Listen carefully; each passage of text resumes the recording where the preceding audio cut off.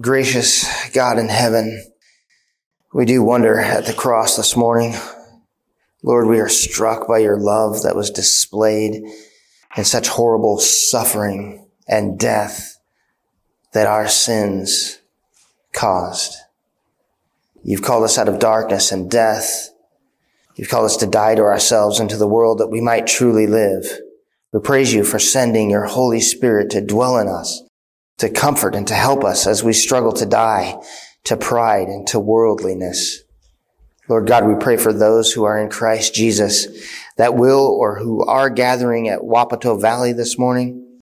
We pray for the gospel to be clearly and accurately preached and that your people would grow and be strengthened in faith. In the glorious name of Jesus Christ, we pray. Amen. If you would open your Bible to Revelation chapter 6, this morning we will examine and be examined by verses 1 through 8. We will begin with a reading of the text, followed by praying for the Holy Spirit's help, and finally we will dissect the text, making applications as we go. So as you are able, would you please stand with me for the reading of God's Word from Revelation chapter 6, beginning in verse 1. Then I saw, when the Lamb broke one of the 7 seals, and I heard one of the 4 living creatures saying, as with a voice of thunder, "Come." I looked, and behold, a white horse, and he who sat on it had a bow. And a crown was given to him, and he went out to conquer and conquering. When he broke the 2nd seal, I heard the 2nd living creature saying, "Come."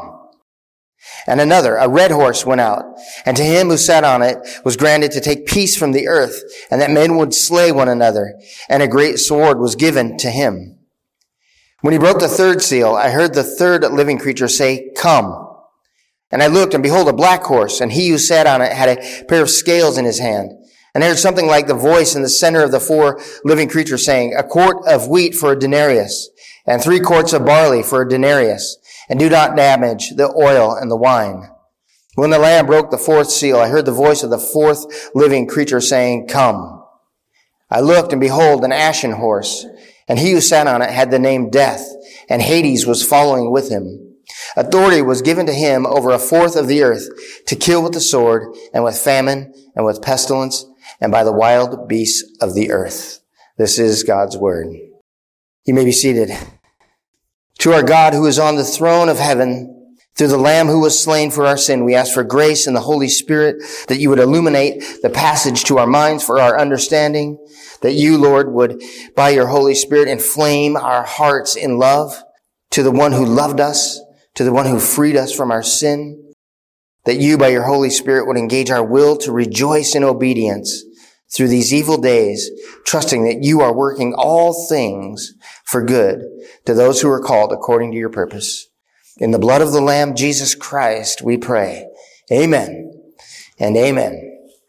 The big question this morning, well, first, before we get started on the big question, I got to tell you, as I was approaching this text Monday morning, so they're going, oh my goodness, there is no way I can preach this passage. There's no way I can find insight as to how to communicate what is going on here. But praise God, through much prayer, I think that he has posed the right questions of my own heart and the right things that he wants to deliver to his church this morning. So the big question that I came up with this week was, what is going on in this age that we live in? And the answer and the conclusion that I came to from reading this passage is exactly what is supposed to happen. The big question, what's going on in this age that we live in? And the answer is exactly what is supposed to happen. A question that is often asked by the cynic and by the critic of our Christian faith is this: if God is good, then why is there evil? Why is there oppression, war, famine, disease, and death? See, even to the critic, even to the one who is cynical, they would say that some things are inherently evil. If God is good, then why are these inherent evils going on?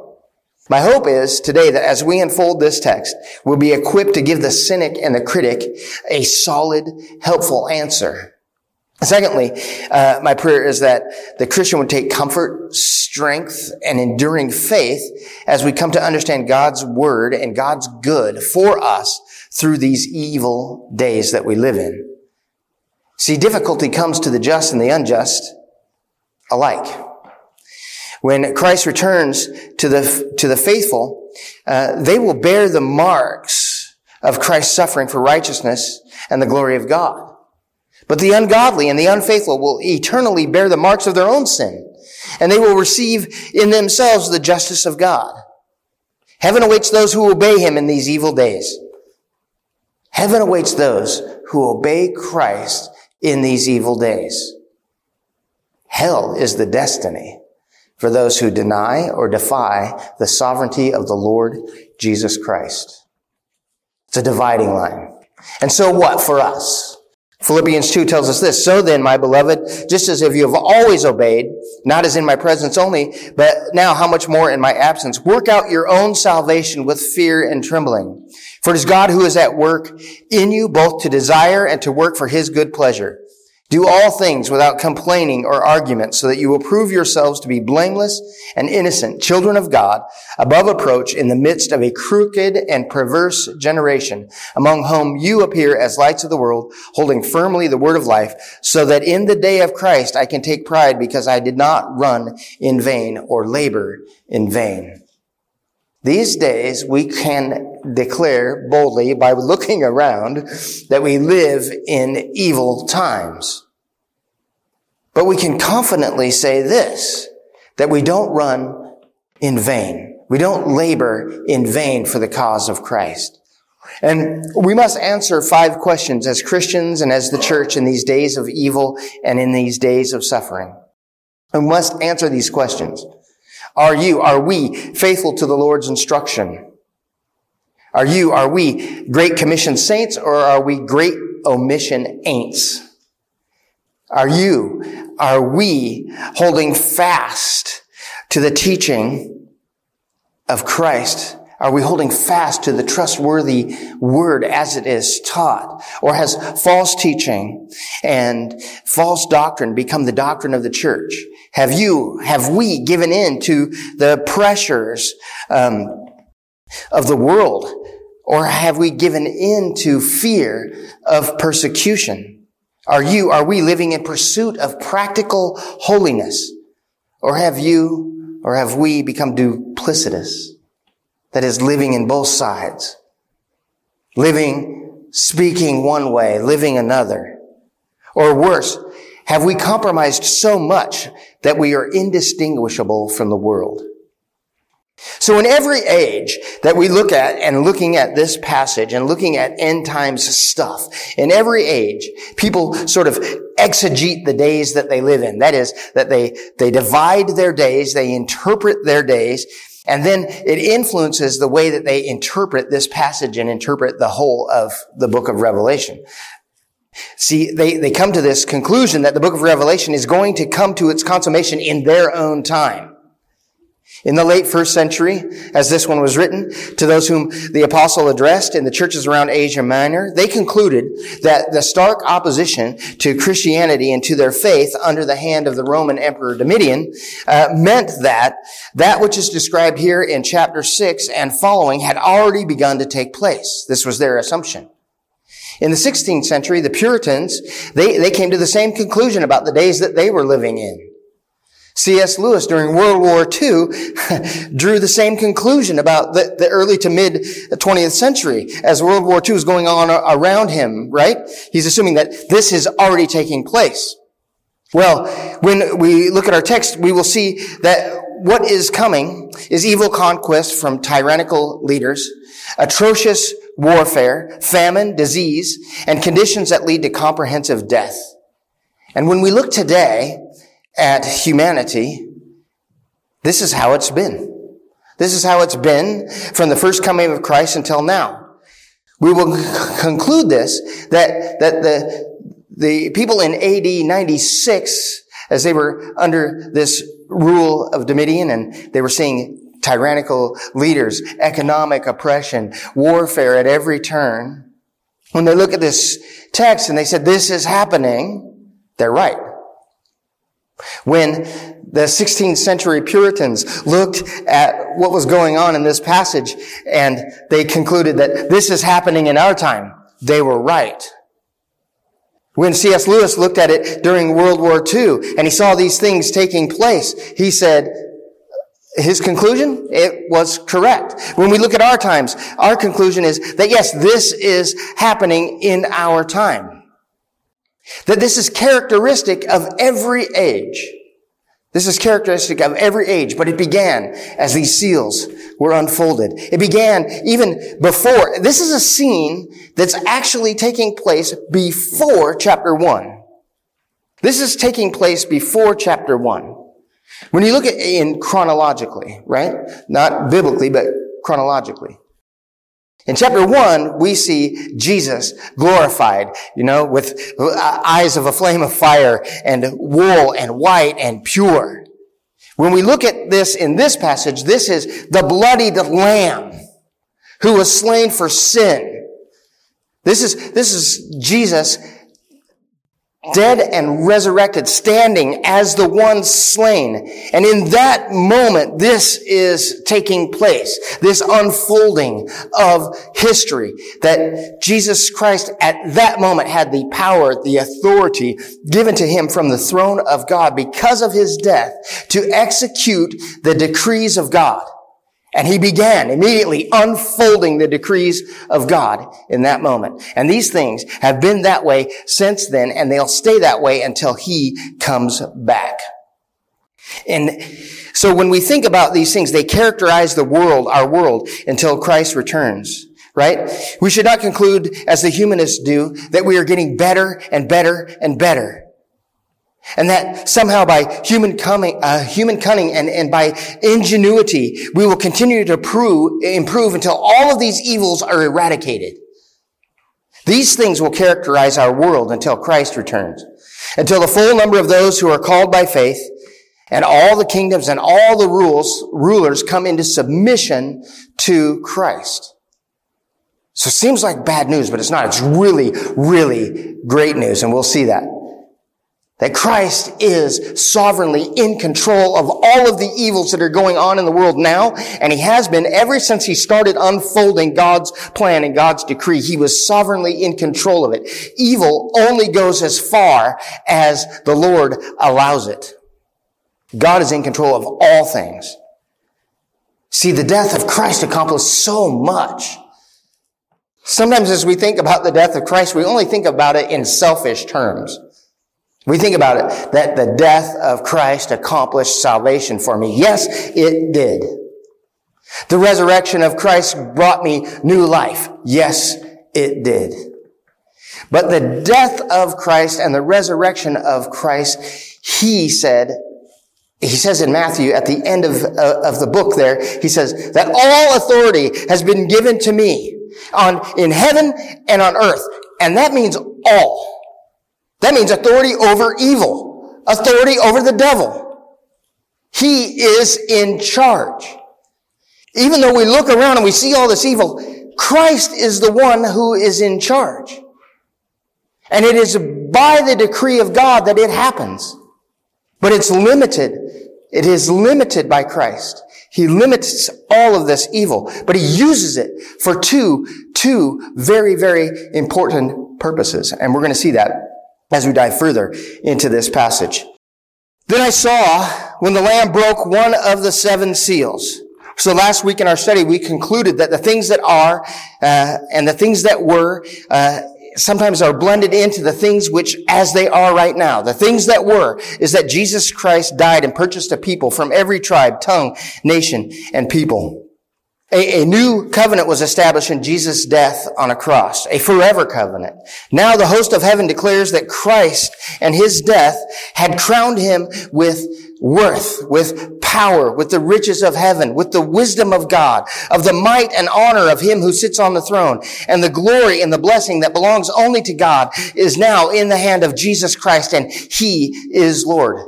He is declared by his inner circle in the host of heaven. It is already and it is not yet on earth as it is in heaven, but his rule and his authority and his kingdom are ever expanding. It was established in Revelation 1:5, Jesus Christ, the faithful witness, the firstborn of the dead, and listen to this, and the ruler of the kings of the earth. When did Jesus become the ruler of the kings of the earth? While he was slain. Victory. Jesus had victory, and all authority was given to him as he died for our sin. Jesus Christ received power to rule, power to reign over the kings of the earth upon his death and his resurrection. It is already, and it is not yet at the same time completed. Things will be the way that they are until all things are put under subjection to King Jesus, and then the end will come. Jesus' death and resurrection defeated Satan, and from the throne of God, Jesus received power and authority to use the forces of Satan's evil, the things that Satan wants to do for bad, to bring about the decrees of God contained in the book. When we think about the second half of verse 1, I heard one of the four angels of the creatures saying, as with a voice of thunder, "Come!" And I looked, and behold, a white horse who sat on it had a bow, and a crown was given to him, and he went out conquering and to conquer. The first thing I want us to notice is that who is summoning the evil forces? It is those creatures who are in the inner circle of the throne of God, who have eyes in front of them and eyes behind them and 6 wings. And with 2 of those wings, they fly to carry out the will of God. It is those who are carrying out the will of him who sits on the throne who tell the horsemen to come. Come. It's a command from the throne of God. Come. It is God who calls them to carry out their plan. God is in control of that plan. And we know that God causes all things to work together for good to those who love God and to those who are called according to his purpose. See, this is the answer, one of the first answers that we can give the cynic and the critic as they ask this question. If God is good, then why is there evil, tyrannical governments, needless war, widespread famine, disease, and mass death? These things are evil. We can answer back, for sure, these things are evil, but God is sovereign over them. And God is working them out for the good of those who love him and those who are called according to his purpose. You see, what we would declare to the world is this, and I hope that we will declare this: God is not hamstrung by evil. You know, sometimes when we think about good and evil, we think that they're on equal planes. That somehow Satan and God are on equal playing fields, and they're fighting this battle, and it's only like 51-49, right? God's winning, but it's 51-49. It's 90-10. It's 90-10. God is in control of evil, in control of Satan. God has him chained. He goes only as far as the chain will let him go. It's like a dog when you put a dog on a chain, right? And I did this as a kid. Okay, I hate to admit this, but I tried to stir it up so it would get angry and come at me. And then I would know just how far I could go to get the dog to get out there. And then the dog would stop. See, the dog was chained. The dog was under control. Bad thing would have been if that chain had broken, but anyway, I digress. So this idea that God and Satan are on some equal plane is nonsense. Especially when we think about the evil days that we live in. If God is sovereign over everything. And his Christ is now been given this power and authority and sovereignty over everything. You, me, evil. Satan, he is in control. He is in control. God is not hamstrung by evil. By decree, God is sovereign over evil. You see, our first parents, Adam and Eve, they desired knowledge of good and evil.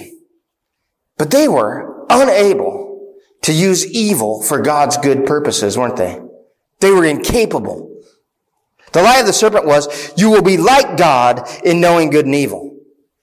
See, Satan says to these, our first parents, he says, if you eat of this tree of the knowledge of good and evil, you will be able to use both good and evil for good purposes. You'll have knowledge of those things. You'll be able to do that. You'll be like God. There's a problem with that lie. Humanity cannot be God. God is God. God is other. God is the only one who can take evil and use it for good. Because he is fully good. He is other than his creation. We can be like him in reflection, but we cannot be him. We have to get that. We can be like him, but it's only in reflection. We cannot be him. God remains other than us. And by decree and providence, God has authority and power to decree the evil works of Satan so that he accomplishes his good and holy purposes.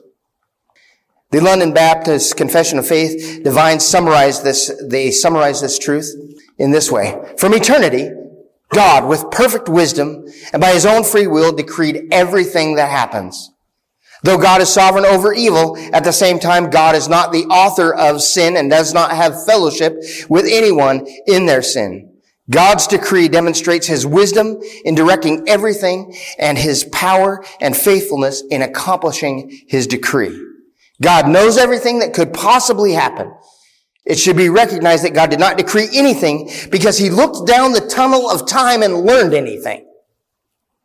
God has never looked down the tunnel of time and come to some conclusion. He's not dependent upon other things to accomplish his decree. He's not dependent on other means. He uses other means, but he's not dependent upon them. They don't change his course of direction because God is unchangeable, immutable. He does as he decrees, always.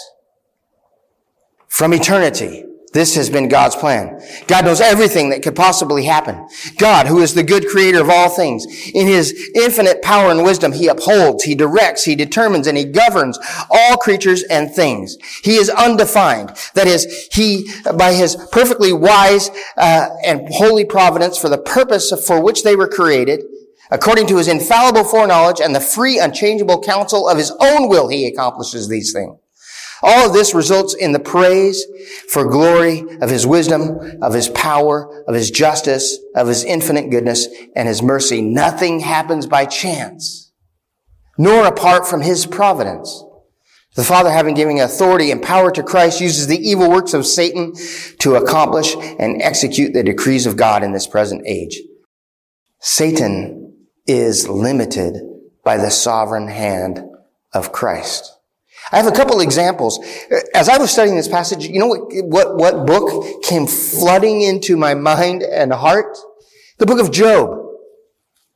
As a clear example that God is in charge of all things. That God is in charge of even the evil that comes about.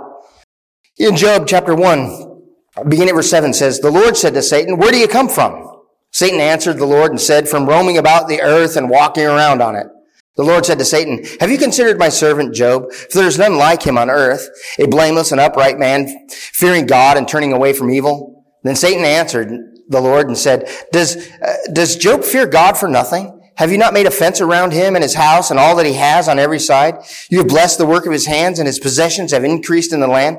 But reach out with your hand and now touch all that he has, and he will certainly curse you to your face.' Then the Lord said to Satan," catch this, "Behold, all that he has is in your power. Only do not reach out and put your hand upon him." So Satan departed from the presence of the Lord. Who's in charge of Satan? Who controls the evil? Who is sovereignly in charge of all evil things done for God's good and holy right purpose? It is God who is in charge. In chapter 2, again, there was a day when the sons of God came to present themselves before the Lord. That's just like these cherubim with the wings saying, "Come." Satan also came among them to present himself to the Lord, and the Lord said to Satan, "Where have you come from?" Then Satan answered the Lord, said, "From roaming about on the earth and walking around it." The Lord said to Satan, "Have you considered my servant Job? For there is no one like him on earth, a blameless and upright man, fearing God and turning away from evil. And he still holds firm to his integrity, although you incited me against him to ruin him without cause." Satan answered the Lord and said, "Skin for skin. Yes, all that a man has, he will give his life for. However, reach out with your hand and touch his bone and his flesh, and he will curse you to your face." So the Lord said to Satan, "Behold, he is in your power. Only spare his life." The devil could only go so far. So the answer I have for our cynic and critic's question about it, a good God allowing evil to continue in the world, is also that evil is only permitted to go as far as it serves God's twofold purpose, who is always good. The twofold purpose of evil, the twofold purpose of suffering, is that it serves to purify the people of God and that it judges the ungodly.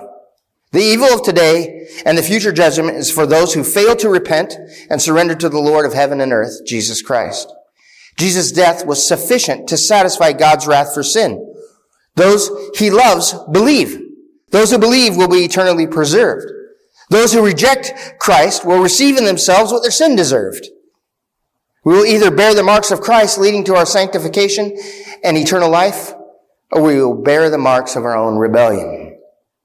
You see, even Ezekiel, when it talks about the evil that was in the world at their time, Ezekiel chapter 14, beginning in verse 21. For thus says the Lord God, how much more when I send my severe judgments against Jerusalem, sword, famine, wild beasts, and plague to cut off man and beast from it. Yet behold, survivors will be left in it who will be brought out, both sons and daughters. Behold, they are going to come forth to you, and you will see their conduct and actions. Then you will be comforted for the calamity which I have brought against Jerusalem, for everything which I have brought upon it.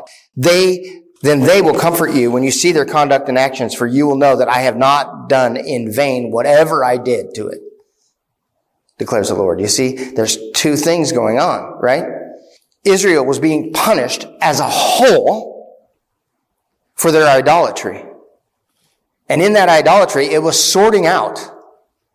It was a sorting out of those who would serve God faithfully, those who would change and repent, and those who received the judgment that they deserve. The point of Ezekiel 14 is that all the Israelites will suffer persecution because of their rampant idolatry. But the purpose of the trials is to punish the majority of the nation because of its sin and to simultaneously purify the righteous remnant by testing their faith. God declares authority over evil, not only in the prophets, but he also declares his authority over evil according to the law. In Leviticus 26, it says this, if also after these things you do not obey me, then I will punish you 7 times more for your sins. I will break down your pride of power. I also make your sky like iron and your earth like bronze. Your strength will be spent uselessly, for your land will not yield its produce, and the trees of the land will not yield their fruit. If you then act with hostility against me and are unwilling to obey me, I will increase the plague on you 7 times according to your sins. I will let loose among you the beasts of the field, which will berave you of your children and destroy your cattle and reduce your number so that your roads lie deserted. And if in these things you are not turned to me, but act with hostility against me, then I will act with hostility against you. And even I, will strike you 7 times for your sins. I will bring upon you a sword, which will execute vengeance for the covenant. And when you gather together in your cities, I will send pestilence among you, and you shall be delivered into enemy hands. When I break your staff of bread, 10 women will bake your bread in one oven, and they will bring back your bread in rationed amounts so that you will eat and not be satisfied. Yet if in spite of this you do not obey me, but act with hostility against me, then I will act with wrathful hostility against you, and I will punish you 7 times for your sin. Further, you will eat the flesh of your sons, and the flesh of your daughters you will eat. I then will destroy your high places and cut down your incense and altars and heap your remains on the remains of your idols, for my soul shall abhor you. I will lay waste your cities as well as I will make your sanctuaries desolate, and I will not smell your soothing aromas. I will make the land desolate so that your enemies who settle in it will be appalled over it. You, however, I will scatter among the nations and will draw out a sword after you as your land becomes desolate and your cities become a waste. See, this idea of these 4 evils, this evil that is coming, because even in that day, would you not say that pestilence is evil? That death and famine and economic disparity are evil. They were evil in that time. And God says, I'm in charge of this evil. This evil is to punish the ungodly. But he's in charge of it. He is in control of it. And it is meant to purify and cause a person to come to repentance. So it has this 2 purposes, judging the ungodly and calling the believers to repentance and to faith. The four evils that characterize this age that we live in from Christ's death until his second coming is this: evil tyrants who are grasping for power to subjugate people underneath them economically, militarily, physically, or spiritually. Does that sound like the age that we live in? That there are evil tyrants around the world trying to subjugate all people underneath them, either doing it through economic hardship, through military force, spiritual coercion, whatever it might be. The great day of that wrath has come, and who is able to stand? That is the question. That's the question of the age. Who is able to stand in this evil world that God has decreed to accomplish his good purpose? That is to judge the ungodly and to purify his saints. Who is it that can stand? Who is it that is the purified saint? That's the question. We should notice here the first horseman. I looked, and behold, a white horse, and he who sat on it had a bow, and a crown was given to him, and he went out conquering and to conquer. The first horseman is on a white horse, and he has a bow to conquer and to crown himself and to declare himself royalty. This horse represents those kings of the earth that have a desire to have dominion over people, dominion over nations. And see, Satan comes disguised as a force for good. He comes in white. But notice that he's limited to an imitation. He's limited here to an imitation. He's one who is on a white horse, and he has a bow and a single crown. He's an imitation. He's an imitation of the true king. Let's compare the evil horseman to Christ, the one true sovereign king. In Revelation 19, verse 11, it says, I saw heaven opened up, and behold, a white horse, and he who sat on it is called Faithful and True, and in righteousness he judges and wages war. His eyes are a flame of fire, and on his head are many diadems. And he has a name written on him which no one else knows except for himself. He's clothed with a white robe dipped in blood, and his name is called the Word of God. And the armies which are in heaven, clothed in fine linen, white and clean, were following him on white horses. From his mouth comes a sharp sword, and with it that he might strike down the nations. And he will rule them with a rod of iron. And as he treads the winepress of the fierce wrath of God Almighty. And on his robe and on his thigh has a name written, King of Kings and Lord of Lords.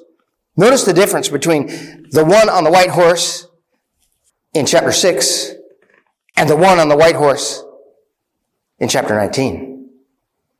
The first one is an imitation, a pale, sorry comparison. A single crown. Jesus having diadems, multiple jeweled crown. He has a bow. Jesus comes with a sword. Satan shoots a bow, firing darts at the people of God, right? But our Christ, the one who died for us, freeing us from our sin, is bringing a sword. He's bringing a sword. The opening of the seals comes in rapid succession. The first seal is opened, and the horseman is summoned. The second is summoned as the first is being described. Like the evil that came upon Job in chapter 1, for example. As we see these seals being unfolded, they are in rapid succession. They're described one at a time. Bam, bam, bam. It reminded me again of Job. In chapter 1, beginning in verse 14, a messenger had come to Job, evil number 1. The oxen were plowing and the donkeys feeding beside them, and the Sabeans attacked and took them. They slew the servants with the edge of the sword, and I alone have escaped to tell you. Evil number 2, while he was still speaking, another also came and said, the fire of God fell from heaven and burned up the sheep and the servants and consumed them, and I alone have escaped to tell you. Evil number 3, while he was still speaking, another also came and said, the Chaldeans formed 3 bands and made a raid on the camels and took them and slew the servants with the edge of the sword, and I alone have escaped to tell you. Evil number 4, while he was still speaking, also came and said, your sons and your daughters were eating and drinking wine in their oldest brother's house, and behold, a great wind came from across the wilderness and struck the 4 corners of the house, and it fell on the young people, and they died, and I alone have escaped to tell you. This is the picture. This is a description of the picture of Jesus unfolding the decrees of God. Bam, bam, bam. While he's yet describing, here comes another, and here comes another, and here comes another. That's why these things are happening all the time at the same time around us. These things are constantly happening at the same time. While the conquering tyrant is being revealed, the second seal is broken, and the second horseman on a red horse, he is summoned. When he broke the seal, I heard the second living creature saying, "Come." And another, a red horse, went out. And to him who sat on it, it was granted to take peace from the earth, and that men would slay one another. And a great sword was given to him. The Synoptic Gospels, that is Mark, Matthew, and Luke, they all agree about the evil days before Christ's return. Luke 21:9-12 says this, "When you hear of wars and disturbances, do not be terrified, for these things must take place first, but the end does not follow immediately." Then he continued by saying, "Nation will rise against nation and kingdom against kingdom. And there will be great earthquakes and in various places plagues and famines. And there will be terrors and great signs from heaven. But before all these things, they will lay their hands on you and will persecute you, delivering you to the synagogues, from the synagogues to the prisons, bringing you before kings and governors for my name's sake." And he goes on in 21:25-26. "There will be signs in sun and moon and stars, and on the earth dismay among nations, in perplexity at the roaring of the seas and the waves, men fainting from fear and the expectation of things which are coming upon the world, for the powers of the heavens will be shaken." Evil forces are aimed at robbing the people of God peace. In times of war, the Christian who is faithful has the peace of God and peace with God in Christ Jesus and in his death and resurrection. Satan's goal is to seek whom he may devour. And his question is, who might I rob of peace? Satan declares about Job, take these things from him, touch him in this way, and he'll curse you to your face. You've protected him. Take away your protection, and he will curse you to your face. And Satan is still doing the same. He's got the same playbook over and over and over again. And he can only do those things. He can only do those things because God is sovereign over even that. And he does these things over and over again, trying to rob God's people of peace. But God is using them for those two purposes. That is, to judge the ungodly and to sanctify the saints. Evil forces are aimed at robbing us of peace. The great day of their wrath has come, and the question is, who is able to stand? And while the war-mongering horseman is being revealed, the black horse and his rider are summoned. When he broke the third seal, I heard the third living creature saying, "Come." I looked, and behold, a black horse who sat on it had a pair of scales in his hand. And I heard something like a voice in the center of the four living creatures saying, "A quart of wheat for a denarius, and 3 quarts of barley for a denarius, and do not damage the oil and the wine." You know, as I was thinking about this, I thought about Thomas à Kempis, who says, "Times of adversity don't make a person, they just reveal what sort he is." Right? Economic oppression here is evil. What is going on here? Is a denarius was a day's wage. A quart of wheat was a day's wage. And a quart of wheat provided about 1,500 calories. Okay? So the 1,500 calories would have been sufficient to sustain one human being for one day. But that person had to work all day just to sustain himself. Never mind any other sort of things that he might need, right? He's got just enough to sustain him with food for one day. It's sufficient calories for one person for one day. But if you had a wife and a child to feed, you could forego getting wheat and get barley, because barley was enough for 3 people, or one person for 3 days. But it still took a whole day's wage to get enough barley to feed your family for one day. And all you did is labor to eat. That is the existence of that person. That's what's being described here. Enough labor for one day, for one day's food, and that's all you could do is work to eat. The point here is that the price was so high that one could barely be sustained, and one could only work for food. notice, though, that the expensive items, the oil and the wine, they're readily available. Only the rich could afford luxury and abundance, while the poor could barely survive. Don't touch the oil and don't touch the wine. This is an evil in the world. That those who could afford things, and the things that they would do in these evil times is they would cut down wheat fields, cut down barley fields to plant grapes, shortening the supply. It's economic tyranny to do such a thing. I was talking with Marcus this morning about the very fact of where we live in this environment. If grapes could grow in fields where wheat are growing right now, what do you think would soon happen?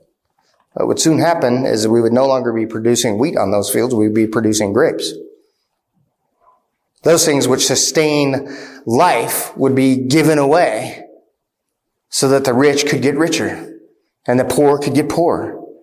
This is an evil that is of our time, and it is continuing. And the rich could afford this luxury and abundance while poor people could barely survive.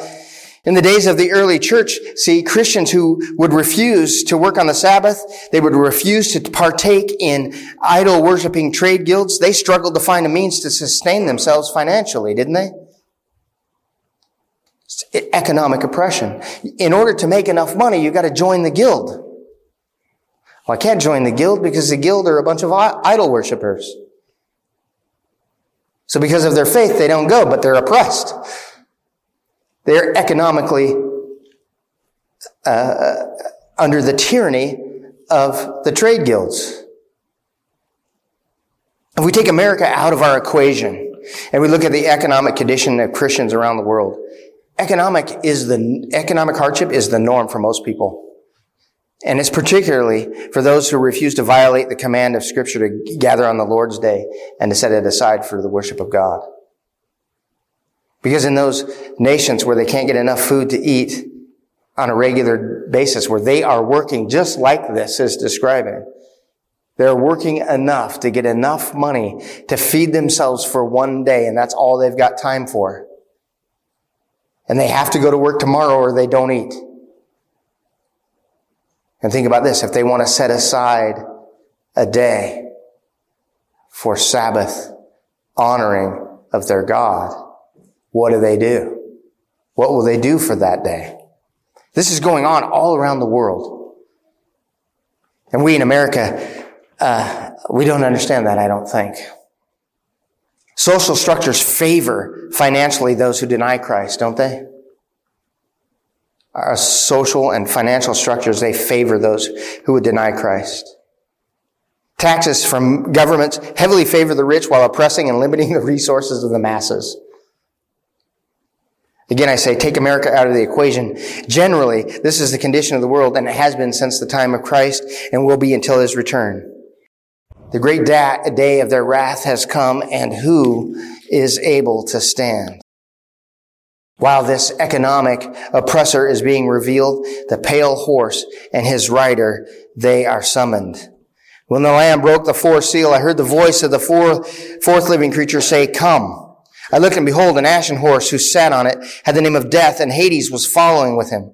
Authority was given to him over a fourth of the earth to kill with the sword and with a famine and with pestilence and by the wild beasts of the earth. I want us to notice this. Death was pervasive in this evil, but think about this. It's not complete. Satan has no power to completely destroy everyone. Only a fourth.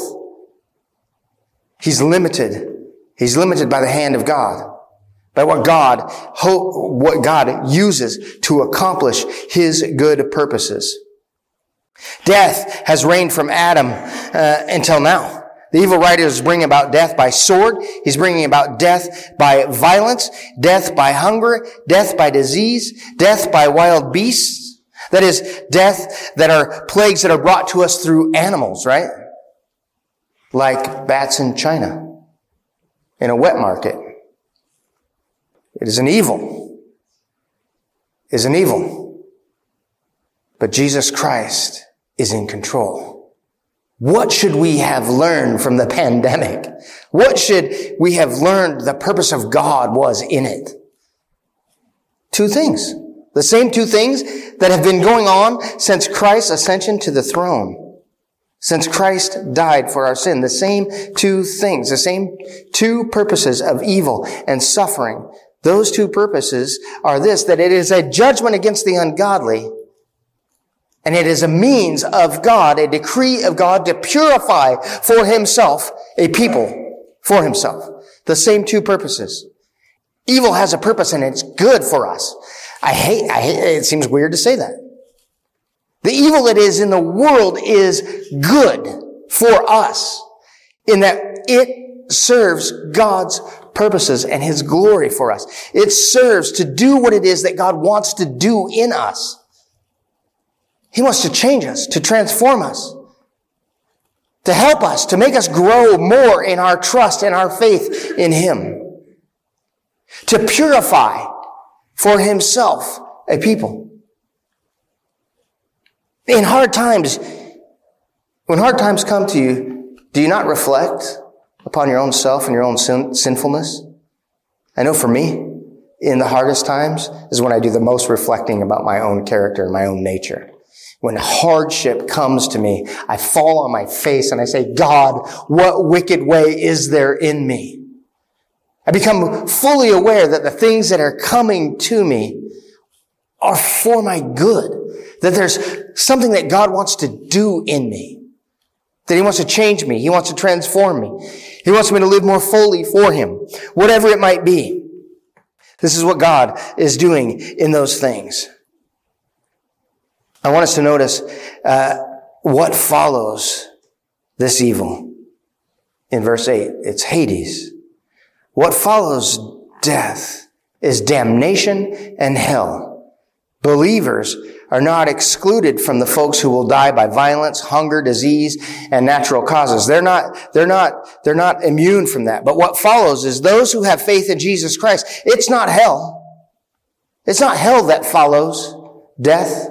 It is eternal life in the presence of the Lamb who was slain, freeing us from the eternal death that our sin deserved.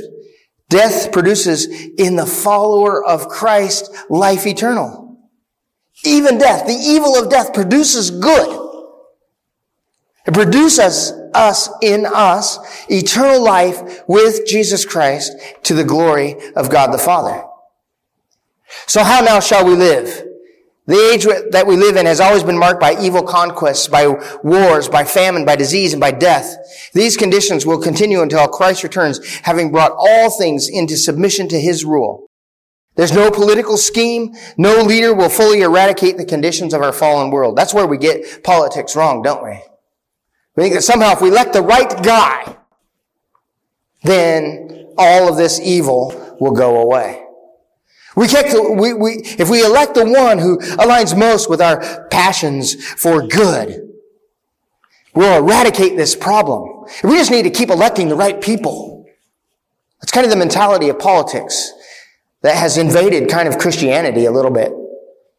Is that we side with the right people and the right people side with us, and therefore they are our heroes because they are going to eradicate the evil that is in the world.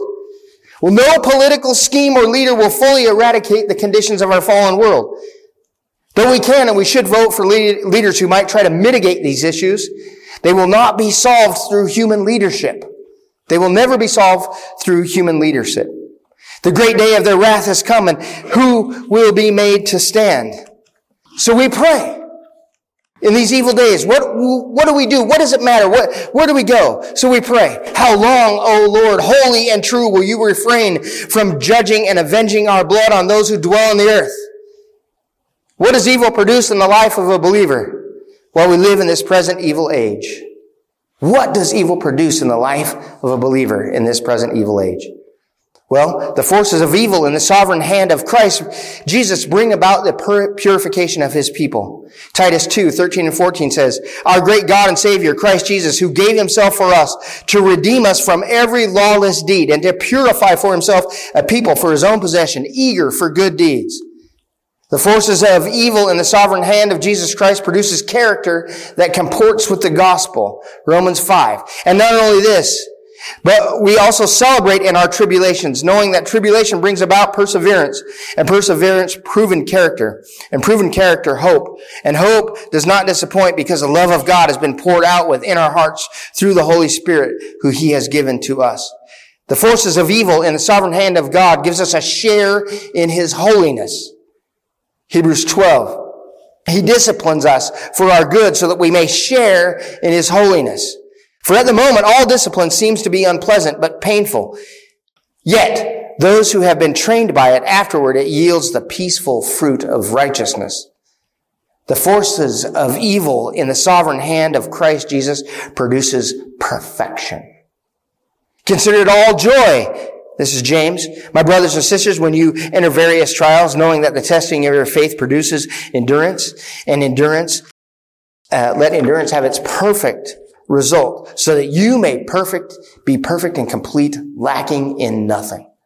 The forces of evil in the sovereign hand of God and in the sovereign hand of Jesus Christ secures the promise of eternity. In James 1:12, it says, "Blessed is the man who perseveres under trial.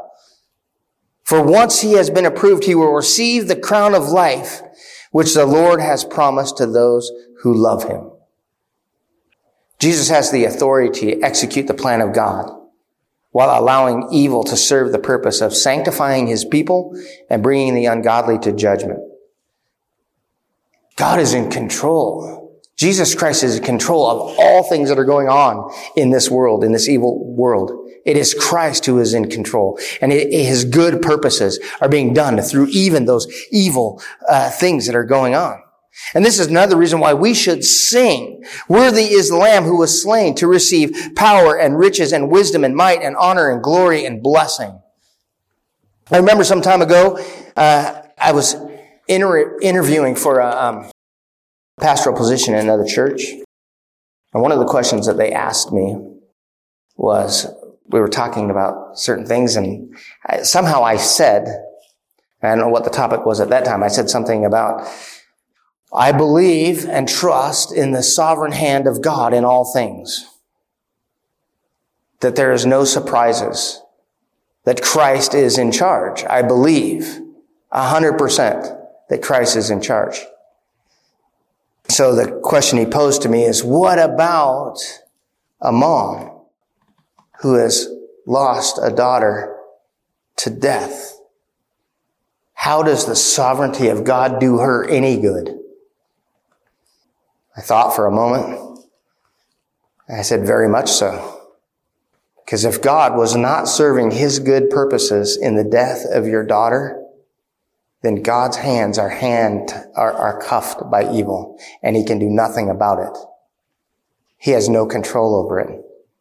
You're in a mess if God is not sovereign over the evil things that come to us. We are all in a mess if God is not in control of all of these things. If God is not using evil for his good purpose. And his good purpose is to sanctify us, to change us, to transform us, to instill in us faith. And we can trust this and rejoice in this, that the ungodly get what's coming to them. And then we can rejoice in this. Thank God that I don't get what I deserve. I thank God that I don't get what my sin deserves. This evil should destroy me. But it will never destroy me, not even death. Because of Jesus Christ, who died to free me from my sin. This is glorious truth that God is sovereign even over evil.